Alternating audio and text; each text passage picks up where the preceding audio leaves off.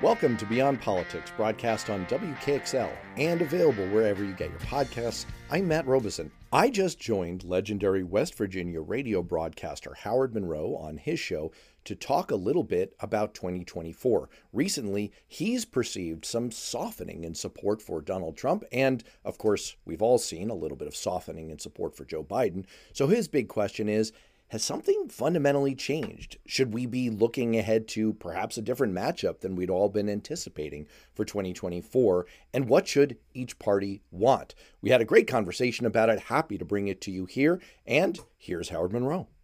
I want to talk now about something that's been on my mind for quite some time. And to help me chat about this is our political analyst, Matt Robeson. Matt, good morning. Welcome to the show.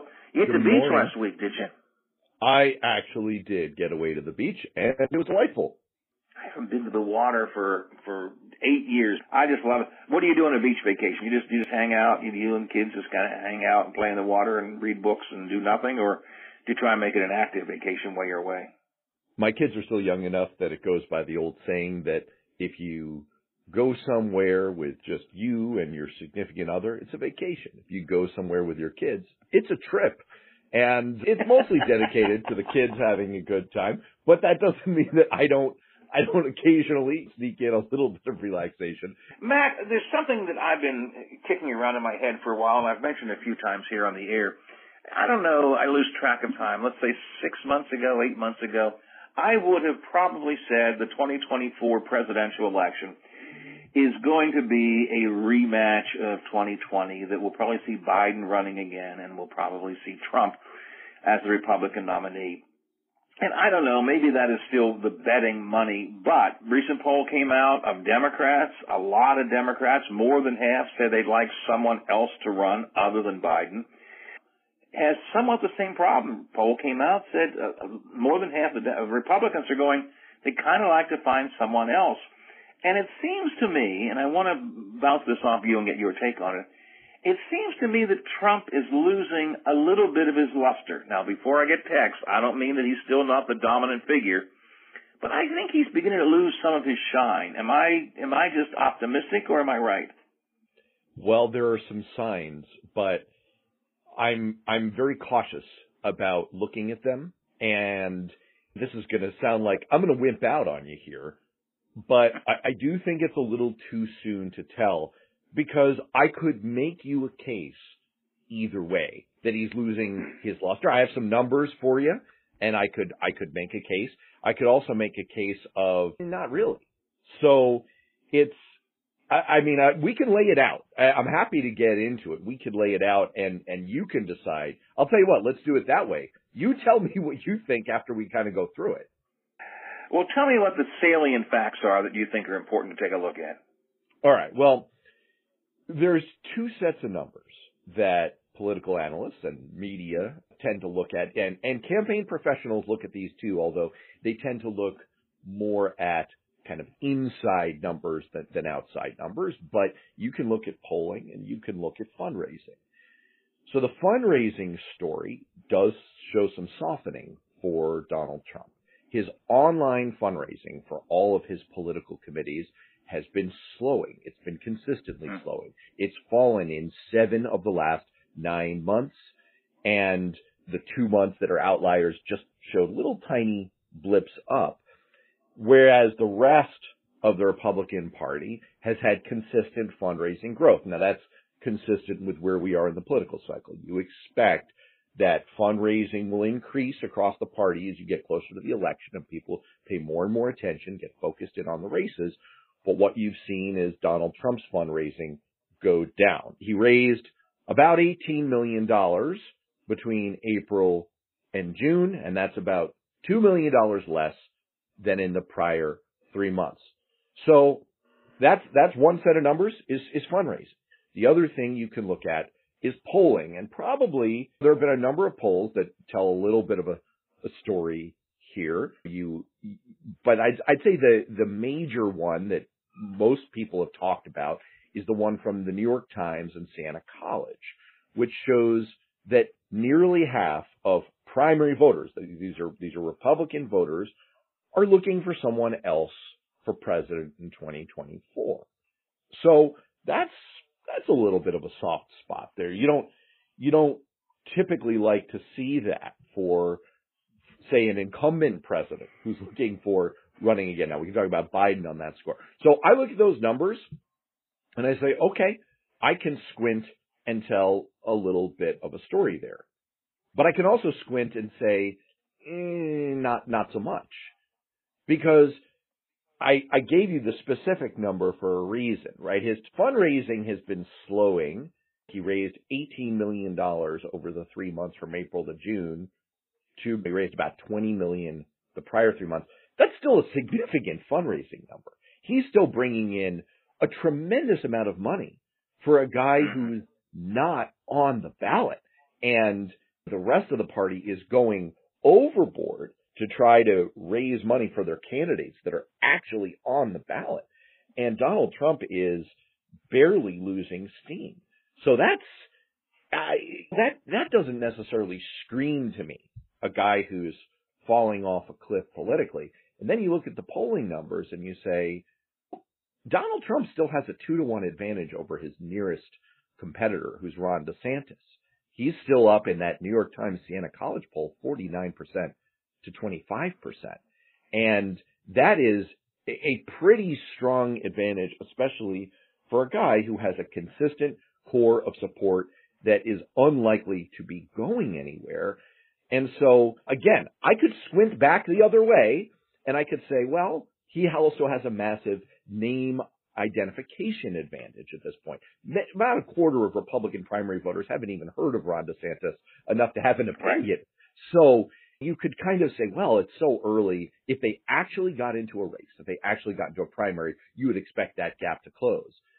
But I guess in the final analysis, what I would say is, on balance, yes, there's probably a little bit of softening going on here. But would I look at this, if I worked for Donald Trump, perish the thought. If I worked for Donald Trump and I had to go to him and say, in his preferred phrasing, sir, you're not going to win. I wouldn't take this set of indications and say, sir, you're out of this game. He's very much in this game and in a very, very strong position. Well, my argument certainly is not that there is a precipitous drop, but that there is a noticeable decline. And again, I'm not suggesting he's not still the big gorilla on the field, but it does seem to me fundraising down again. I sense within the Republican Party a restlessness. I wish and maybe this is the critical point. I wish we had somebody else, but I don't see a lot of somebody else's out there that I think are probably willing to challenge him if he runs. Ron DeSantis, maybe. He's clearly the top second choice. But you go down below DeSantis and you're down to single digits in that New York Times poll. There's not a lot of other people out there on the Republican Party. I mean, there are names we could throw out. We could throw out Ted Cruz. We could throw out different names. But I don't know if there's anybody out there really who is poised to challenge him, which I don't know. Does that open the door up, Matt? If Trump is not invincible, and maybe that's the point I'm trying to say. I think he's strong but not invincible. If Trump is not invincible, then is there room for fresh voices, newcomers, people we haven't thought of before to come out and make a challenge? There's room. There's definitely room. You can see the indication that's probably the strongest is the Fox News primary. They've been playing significant footsie with Ron DeSantis recently.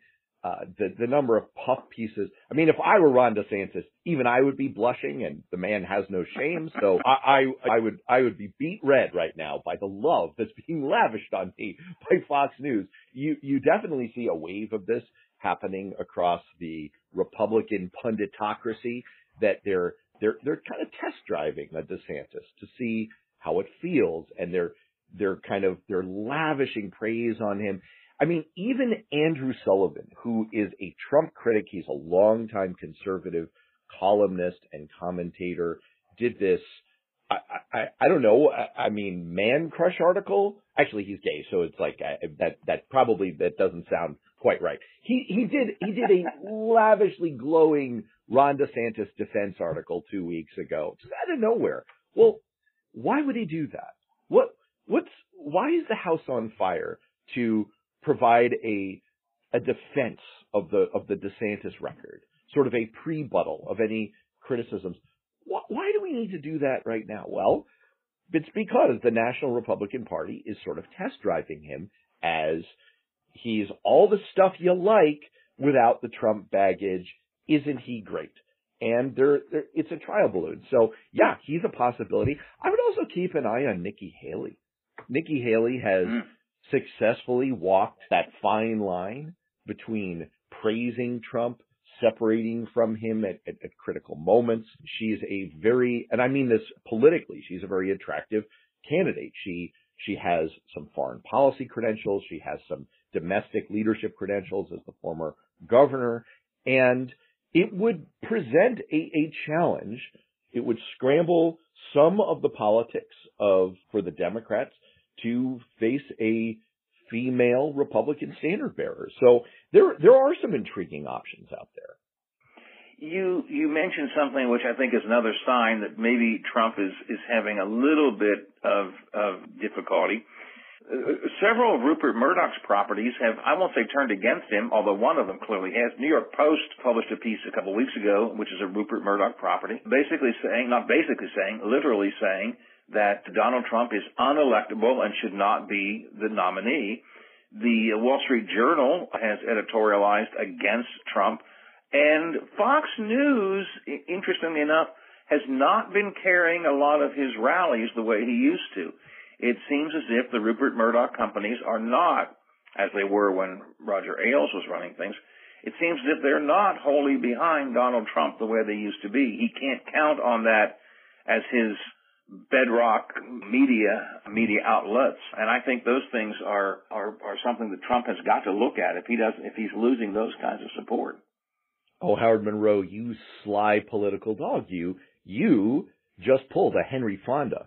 Now, I'm about to lose our younger listeners here, but the classic movie 12 Angry Men, Henry Fonda plays the protagonist. He's on a jury, and he has a critical piece of evidence that's going, while they're all arguing about the guilt or innocence of the guy on trial, he has a knife that shows that maybe the prosecution's case is weak, but he keeps it in his pocket and then dramatically brings it out and slams it down on the table. You just pulled a Henry Fonda because you just picked the very best piece of evidence and the most important thing in my mind to watch, and you held it. You held it until this far into our conversation, and you slammed it down on the table. Well done.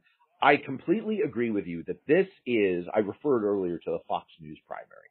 This is, in my mind, a very, very important thing to watch. And actually, if you dig down into that New York Times and a polling that I was referencing a moment ago, what you see is that even though Donald Trump's overall lead over Ron DeSantis in a hypothetical primary matchup is 49% to 25%, his lead is 62% to 26% among Fox News viewers. Among people who don't watch Fox News so much, the gap is only 16 points. So it's a massive advantage that he has among Fox News viewers. And that goes to show that's one of the many metrics that we have available that shows the immense value that Donald Trump has gotten in what political circles is called earned media, right? He has gotten media he hasn't had to pay for, and he's gotten effusive praise over the years, massive support from Rupert Murdoch-owned properties. The fact that the New York Post and the Wall Street Journal, two of the most prominent outlets owned by Mr. Murdoch, that they have opined against Donald Trump in recent days, and after the dramatic January 6th committee hearings last Thursday, they both came out and said that that set of testimony was damning, absolutely damning, that he sat by as the attack was unfolding and did nothing to try to save his vice president, who is in mortal peril, let alone the U.S. Congress, the seat of our government. So the fact that you see these Rupert Murdoch outlets turning, and they're beginning to try to put a shine on Ron DeSantis, that would be a big deal. because losing that source of support would be a body blow, not an unrecoverable one, but a body blow to Donald Trump. So totally agree with you. You kept the knife in your pocket. You've slammed it out. That is the signal that I think we should be watching very, very closely in the coming months. Yeah, we are talking with Matt Robeson, political consultant, our analyst here, one-time campaign consultant and a congressional staffer, now a blogger, a talk show host, and again, an analyst for us on these things. Writes for a number of different online magazines, Newsweek and the editorial board and some other things. And it's always good to talk to Matt because I like to pick his brains. He's got a pretty sharp political thought on things. Talking about 2024 presidential election. And some folks say, yeah, it's going to be Trump and Biden. But I'm beginning to wonder if that's the case. We spent some time talking about why there may be some questions about Trump's invulnerability. Let's talk about the other side of the coin, Matt. Let's go to the Democrats. Biden himself has got some problems. It would be logical to expect the incumbent Democrat president to run for re-election, but some of his own party aren't happy with him. That is totally true. We have some polling support for that. We were talking before about, I'm just going to keep picking on this New York Times Siena poll, but the results you see in other polling are pretty similar. It shows that about 2/3, 64% of Democratic voters say that they'd prefer someone else other than Joe Biden to head the ticket, head the party in 2024. And of course, we all know about presidential approval rating. His in various polls, somewhere in that, in the Times poll is as low as 33%, and some other polls it's as high as 39%. It's somewhere in that really bad, low territory, although I just want to caution listeners that presidential approval rating is, in my mind, the least valuable indicator we have on a number of fronts. For one thing, it's not terribly predictive historically of how each party will do in midterm elections. It's much better to look at polling on the generic ballot, which is just asking people which party they'd prefer to vote for without naming any specific candidates. And on that measure, the parties are now actually tied. Democrats have been trending in the right direction. They've gotten about 2 points better in the last couple months. And so it's not necessarily the case that Joe Biden is weak in an electoral sense, but I think we can say for sure that voters are very unhappy, and that part of the reason that President Biden's approval rating is so low is that voters includes Democrats. And unlike during Donald Trump's term, where he had ultra low approval ratings, but they were kept around that 40% level because Republicans were still almost uniformly for him, Democrats feel totally free to tell pollsters, no, we're unhappy with everything right now, and that includes our president. AP poll that came out not too long ago, 83% of American adults say the country is on the wrong track. Only 36% in this poll approve of Biden's leadership. 62% disapprove his leadership. And the point that I made earlier, and you're just making with the other poll, the January AP poll found only 28% of everyone and 48% of Democrats say they want Biden to run for re-election. The New York Times poll has an even greater number of people not wanting him to run for re-election. So you've got some real questions being raised about Biden's viability in his own party. But then I would ask you, as I did about Trump, if not Biden, who? Well, all right. This is where I think we have to think about this. I think we have to think about this carefully, because we could have a grass is always greener problem here. Let's think about what problem we're trying to solve here. Of course, Democrats want to win the presidency in 2024, regardless of who they're running against. That's the goal of a political party, to win elections. But it's a very different discussion, even if it is Ron DeSantis, because I don't think that Ron DeSantis being elected president in 2024 would necessarily mean the beginning of a civil war and the end of American democracy. There is a very strong case to make that you and I have discussed on this show before, that I've written about for Newsweek, that many other analysts have written about, that we face an incredibly high risk of a civil war and the end of American democracy if Donald Trump is elected. Donald Trump. So Yeah. we need to separate that a little bit. And so the reason I bring that up is that one of the things you see in polling right now, you rattled off some numbers about how weak Joe Biden is. I rattled off some numbers. And yet, in that New York Times poll, Biden beats Trump right now 44-41.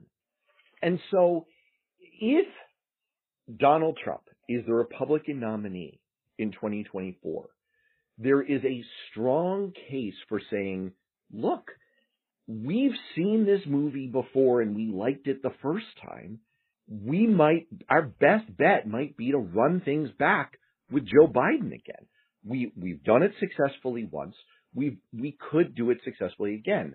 The problem we run into as a party is that there are only two basic messages in campaigns. If you look at every political campaign and you watch campaign ads, which no human being should be forced to do, but if you watch campaign ads... The other guy sucks. The one message is the other guy sucks. Oh, I was going with something a little different. I mean, that's always true. Yes, you're right about that. But there's only two basic messages that campaigns run.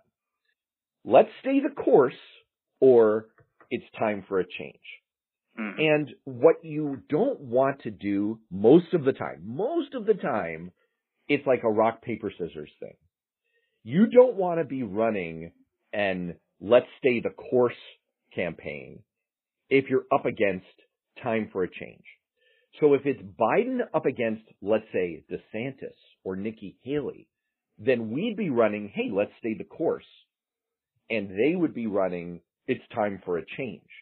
And like rock, paper, scissors, you don't want to be bringing paper if they're bringing scissors, because that kind of change message, when voters are telling us they're so unhappy with the status quo, regardless of how they feel about Joe Biden and how you interpret that, they're so unhappy right now with the way things are going. That would be a losing proposition in my mind.